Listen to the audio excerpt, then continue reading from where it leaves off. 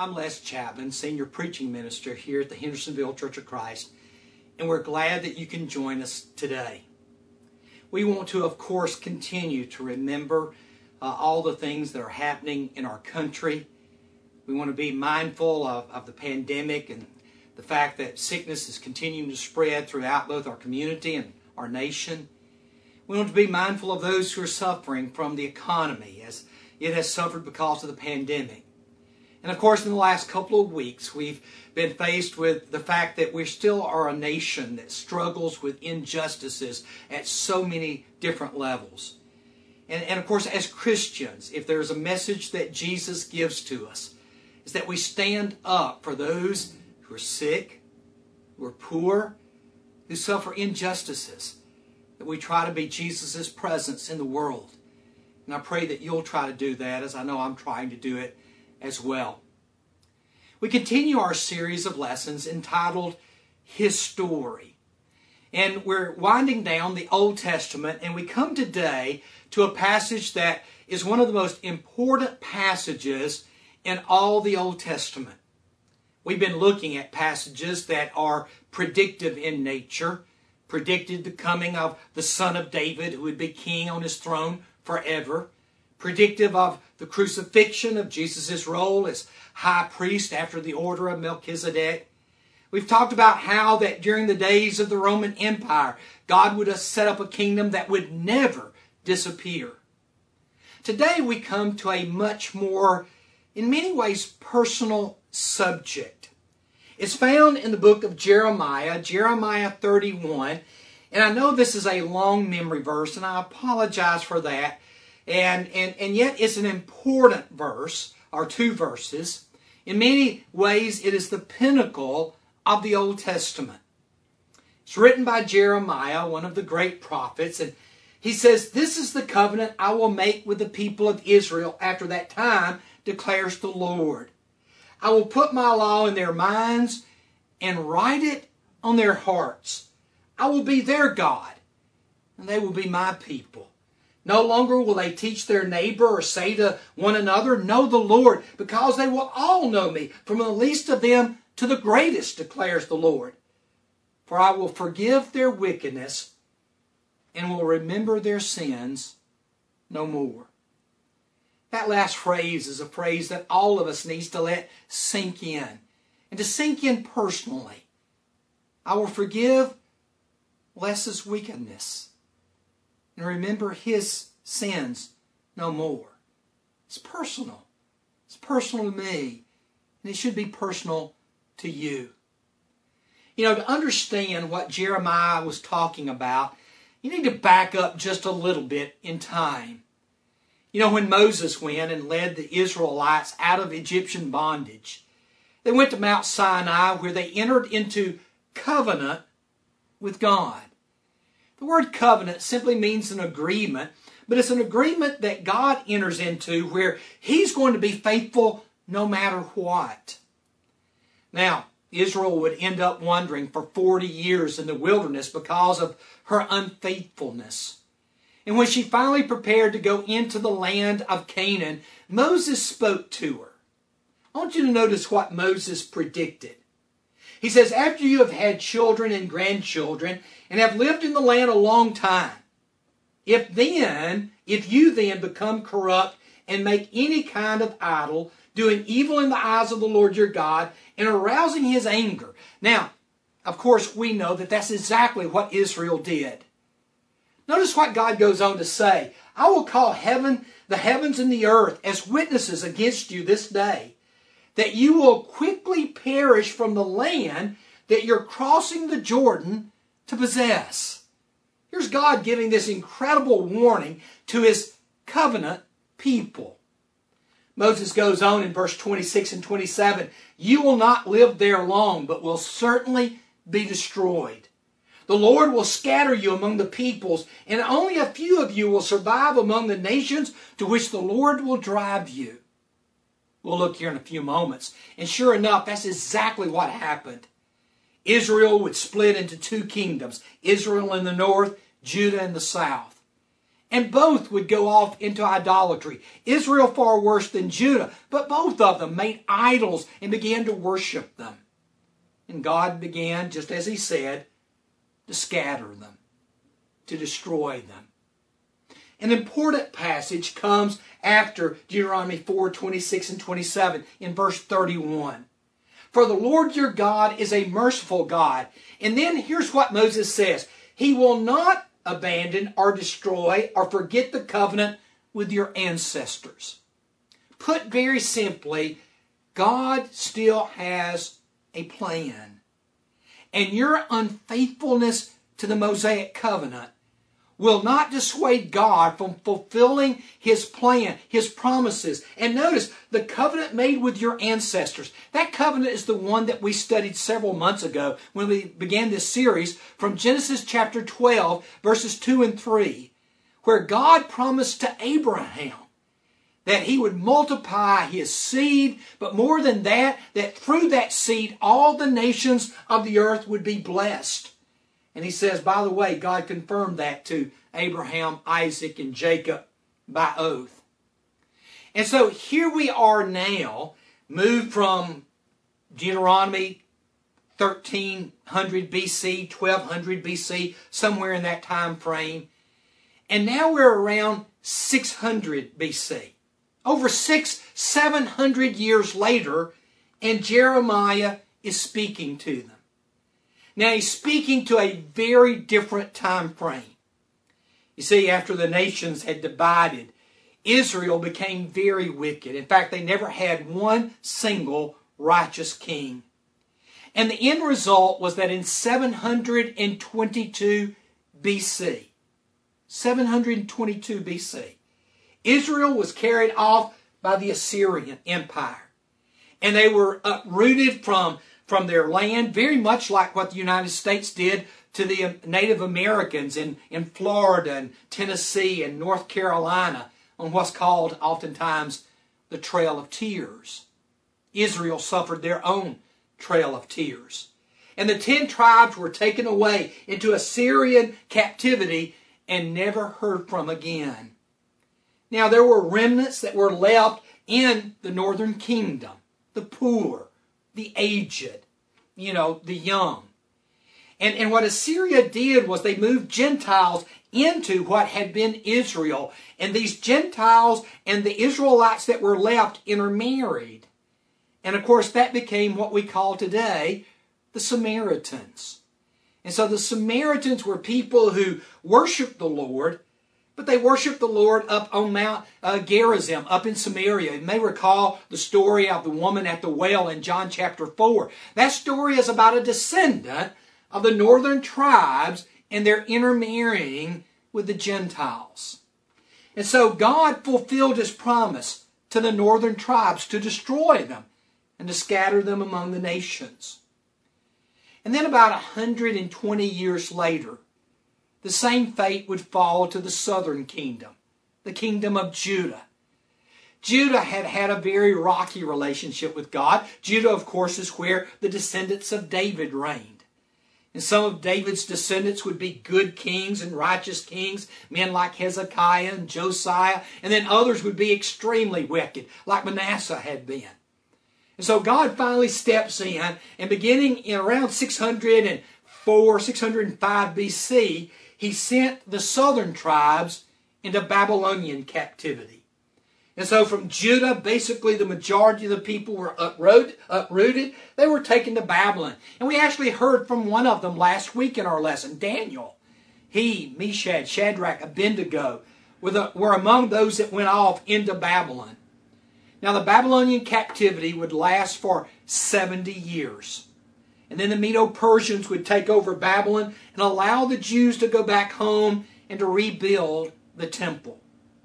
But it was during this captivity that Jeremiah speaks.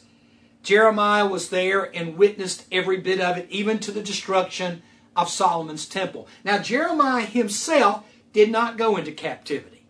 We don't know what happened to him. He just kind of disappears from the scene. But in his prophecies, he predicted that God would show mercy on his people. Notice beginning in Jeremiah 31, verse 31. The days are coming, declares the Lord, declares Yahweh, when I will make a new covenant. A new covenant with the people of Israel and with the people of Judah. In the midst of absolute, utter chaos comes God's promise of hope. And he says, I'm going to make a new covenant with the nation of Israel, with the nation of Judah. And then Jeremiah goes on to describe that. Now, one of the things you need to understand is that in all the Old Testament, this is the only time the phrase new covenant is found. Now, it's not the only time it's talked about. It's just the only time those words are used. Ezekiel would be a contemporary of Jeremiah, and he would write from Babylonian captivity. Jeremiah somehow escaped. Ezekiel did not. And so God spoke through Ezekiel and basically confirmed the same message that he gave to Jeremiah. Notice Ezekiel 37, verse 24. Speaking of this coming new covenant, he says, my servant David will be king over them, and they will have one shepherd. They will follow my laws and be careful to keep my decrees. Now, there are a couple of points here that I hope you'll notice. Number one, my servant David will be king over them. Now, he's not meaning literally David. He means David's descendant that he had promised in 2 Samuel 7, 13, 14, and then verse 16, a passage we looked at several weeks ago. And here's Ezekiel saying God is going to place over Israel the descendant of David, whose kingdom will reign forever. And then he goes on, and notice the next phrase here. And they will follow my laws and be careful to keep my decrees. Now, if you've read any of Ezekiel, that language causes you to think of another passage. Because you see, Ezekiel 37 is playing off something God had said in Ezekiel 36. So let's look back one chapter. Ezekiel 36, verse 27. Here's what God promised during the time of this new covenant. I will put my spirit in you and move you to follow my decrees and to be careful to keep my laws. Now notice the usage of the word decrees and laws. If you go back to, or go forward to 37, they will follow my laws and be careful to keep my decrees. Same thing. Follow my decrees and be careful to keep my laws. He switches the words, Jeremiah does, decrees and laws in both of these texts, but they mean the exact same thing. So here's a promise that God is going to intervene in this new covenant in a very special way by putting His Spirit in His people. He goes on back in chapter 37, I will make a covenant of peace with them. It will be an everlasting covenant. I'll establish them. I'll increase their numbers. I'll put my sanctuary among them forever. My dwelling place will be with them. I'll be their God, and they will be my people. You're going to hear that multiple times in this lesson. New covenant, Jeremiah. Covenant of peace, Ezekiel. Or everlasting covenant. I hope you're keeping up with this phrase everlasting. Because when God spoke to David, He says, I'm going to establish your kingdom forever. It'll be an everlasting kingdom. When David wrote Psalm 110, he says, you are a priest forever after the order of Melchizedek. You're an everlasting high priest. And then last week we were in Daniel chapter 2. And during the days of the Roman Empire, God said, I'm going to set up a kingdom that will last forever. An everlasting kingdom. And if you don't pick up on those themes, you miss the whole point of what the Old Testament was pointing us to. And then in Jeremiah 31 verse 32, he begins to describe this new covenant. Now let me pause here just for a moment and say something to us. Covenants are important. There are certain covenants that we still keep. There's one that I observe every May 13th, have since 1979. It's the day that I entered into a covenant with June. I promised to love her and to be a faithful husband to her. And she promised to love me and to be a faithful wife to me. You see, that covenant, we call it anniversary, is special. It's precious to us. God also enters into covenant with His people. He's entered into covenant with Israel in the past, and He's now entered into covenant with those of us who are Christians. And here, Jeremiah describes that covenant. And so I hope you'll pay very special attention to what he says. He says, "It will not be like the covenant I made with their ancestors when I took them by the hand to lead them out of Egypt, because they broke my covenant, though I was a husband to them, declares the Lord." The first thing that he says is, it's not going to be like the Mosaic covenant. Now, why? What's going to be different from the Mosaic covenant to the covenant that God enters into with us through Jesus Christ? And notice what he says. The problem was because they broke my covenant. The writer of Hebrews picks up on both this entire text, but especially this concept of the weakness that we have.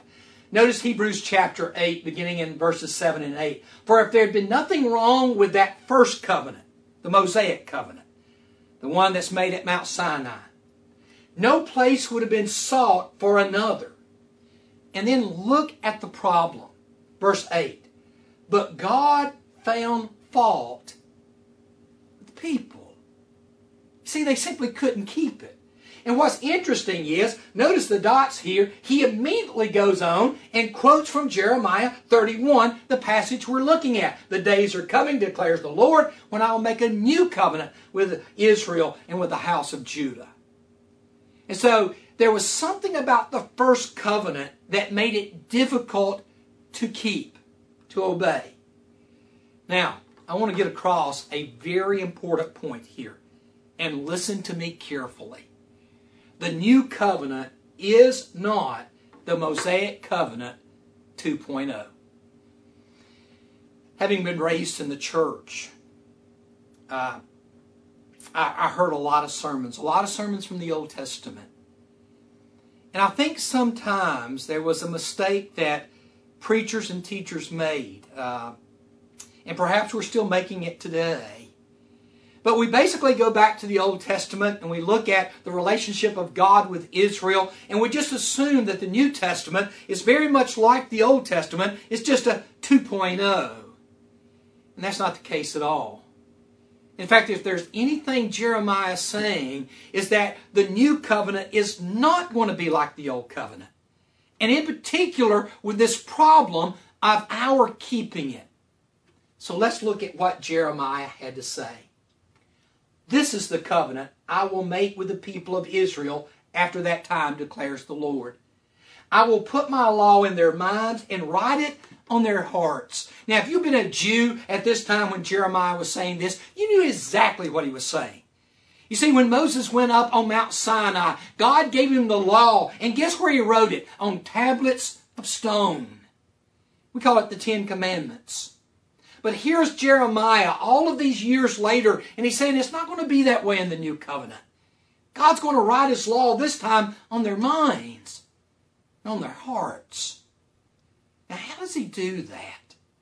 And why is it important that we understand that? Going back to Ezekiel, you'll see how. Notice again the promise of God through Ezekiel. "I will put my Spirit in you and move you to follow my decrees and be careful to keep my laws." You see, there's a huge difference between the old covenant and the new one. And it has to do with the Spirit of God. Was the Holy Spirit active in the Old Testament? Absolutely. Did the Holy Spirit come upon people like David or like the prophets and the priests? He did. But not everyone received the Spirit. Not so under the new covenant. The amazing thing about the new covenant is God's promise to us to put something in us that will help us in our relationship with Him. Watch what the Apostle John says. This is John 14. This is out of the New American Standard Bible. I think it does a better job translating than the NIV does on this one. But he begins in verse 15. If you love me, you will keep my commandments. And I apologize for a roll of the Spirit here. That's actually a chapter or a paragraph heading there. But in verse 15, here is Jesus saying, if you're in relationship with me, you'll know it by the fact that you keep my commandments. Now, you may be thinking right now, it's hard to keep the commandments. And it is. I'm the first to admit that. And that's why Jesus said what He said next. He says, I will ask the Father, and He will give you another helper. The Greek word there is paraclete. And it comes from a compound Greek word, para meaning alongside of, kaleo meaning to call. And so a paraclete is someone who's called alongside of you. And He's there to assist you. That's why the New American Standard translates it helper. And notice what he says, that He may be with you forever. That is the Spirit of truth, whom the world cannot receive because it neither or does not see Him or know Him. But you know Him because He abides with you. And then Jesus says, and will be in you. One of the most important gifts we receive when we obey the gospel is not just the forgiveness of sins. I know growing up in the church, I heard Acts 2:38 quoted 1,000,000 times. Peter's telling the people on the day of Pentecost, repent, be baptized, every one of you, in the name of Jesus, for the remission of your sins. We oftentimes stopped right there. We stopped way too early because we left out the most important thing. And you will receive the gift of the Holy Spirit. Verse 39, for the promise. What promise? The promise of Ezekiel. The promise that Jesus talked about here in John chapter 14. The promise that God would give us a helper. This person who comes alongside us. In fact, He is inside of us. To assist us in our walk with God. And a failure to recognize that is a failure to acknowledge His help in our lives. He goes on and he says, this is the covenant I will make with the people of Israel after that time, declares the Lord. I'll be their God, and they'll be my people. It's a beautiful expression. An expression that will show up in Ezekiel. We looked at it just a few moments ago. But it would find its fulfillment in Revelation 21, in the new heavens and the new earth, where John declares in this last vision that he has, that he heard a loud voice from the throne of God. Look, God's dwelling place is now among the people. And He'll dwell with them. They'll be His people, and God Himself will be with them and be their God. I can't wait to see Jesus. And I mean that with all of my heart. But I also cannot imagine what it's like to be in the presence of God the Father. For Him to declare me as His child and to say, I'm your God. And all of you are my people. What Jeremiah is talking about here is an intimate relationship with God. John would go on in chapter 22 of Revelation and says we'll actually be able to see His face. Face to face with God. What a beautiful image. And that's what this promise is all about. He goes on and he says, let me tell you another characteristic about this covenant. No longer will they teach their neighbor or say to one another, know the Lord. Because they will all know me, from the least of them to the greatest, declares the Lord. So many people misunderstand verse 34. You have to understand the difference between the Mosaic covenant and Jesus' covenant to understand what Jeremiah is saying.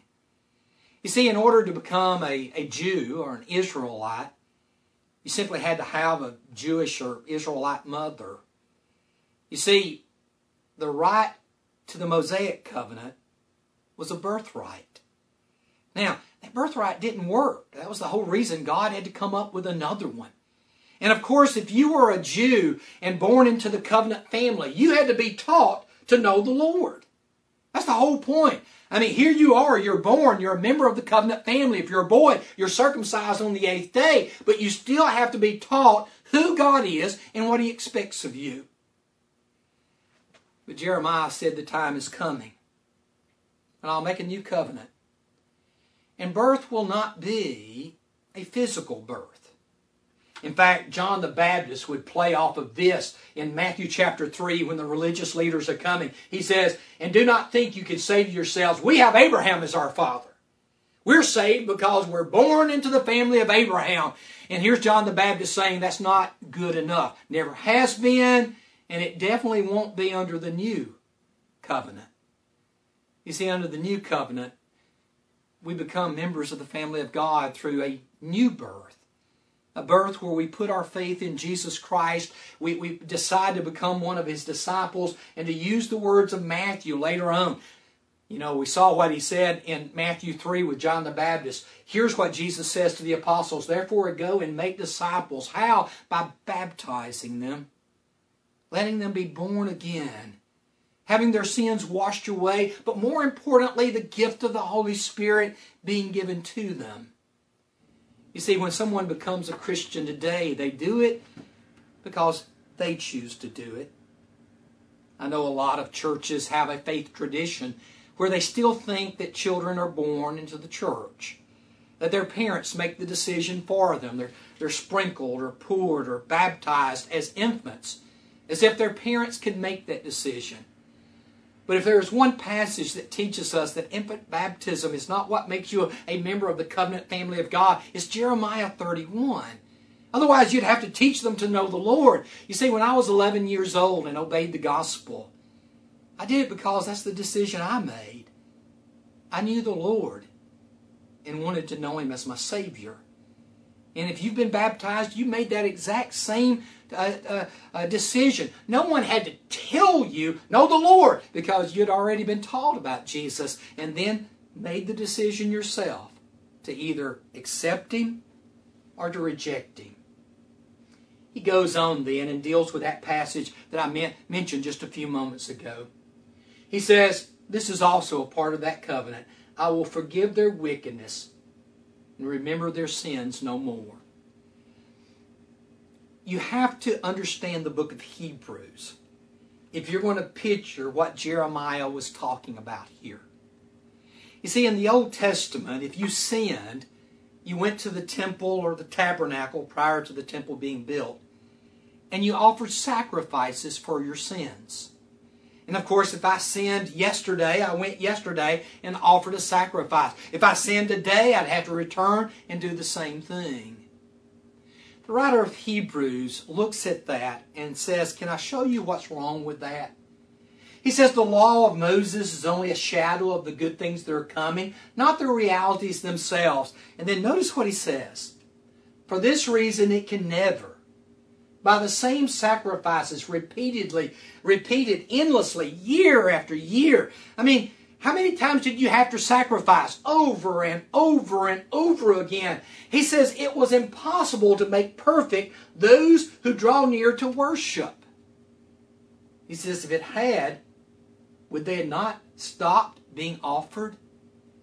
In other words, if the sacrifice of a goat or a lamb or a bull could deal with sin, why did I have to keep going back and doing it?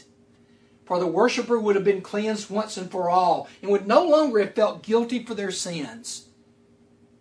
And then he says this, but those sacrifices are an annual reminder of sins. It is impossible for the blood of bulls and goats to take them away. You see, did God offer forgiveness to the Israelites when they went to the temple? Of course He did. But He offered forgiveness in anticipation of the coming of His Messiah, the coming of His Son, who had paid the ultimate price for all sins. From Adam and Eve all the way to the last person who will sin right before Jesus comes back. And that's the point that he makes here. Notice what he says. But when this priest, talking about Jesus, had offered for all time one sacrifice for sins, he sat down at the right hand of God. Remember Psalm 110 verse 1? Here's the quote of it once again. And since that time, he waits for his enemies to be made his footstool. For by one sacrifice, you need to hear this, brothers and sisters. For by one sacrifice, he has made perfect forever those who are being made holy. Am I holy yet? In one sense, yes. In one sense, I'm absolutely perfect. Why? Because Jesus' blood covers me. And yet at the same time, God's Holy Spirit lives within me, bringing about the process of making me holy. The fancy word in theology is sanctification. And it's a word that simply means that the Holy Spirit works in my life, in your life, to transform us each day more into the likeness of Jesus, who is the likeness of God. You know, when you turn to the New Testament, in addition to the book of Hebrews, you have two other passages that look back to Jeremiah 31. One is in the process of Jesus instituting something that we do every Sunday. I don't know if you've partaken of the supper yet today. If you haven't, I'm sure you will. But notice what Jesus said in Luke as he is instituting this supper we call communion. In the same way, after the supper, the Passover supper, he took the cup saying, "This cup is," and then look at the words he chooses, the new covenant. The new covenant that Jeremiah predicted. And it is found in my blood. You see, when Moses made the covenant at Mount Sinai, he killed animals and then sprinkled the blood upon the people so that they could enter into a covenant with God. Jesus has done the same to us. Not literally, but he has taken his blood, presented it to his Father, sprinkled it spiritually upon us. He says it was poured out for me, and it was poured out for you. And so every Lord's Day is a day of renewal of the covenant. It's our spiritual anniversary of where we remember entering into a relationship with God because Jesus was willing to shed his blood for each one of us. Paul would grab the same concept in 2 Corinthians 3 verse 3.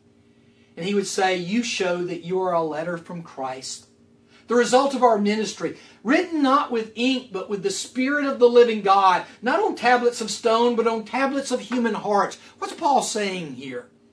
Paul's saying that each of us as Christians are witnesses to God, are witnesses from God to the world. We're God's letters, sent from Jesus, not on hearts of stone, but on hearts of flesh.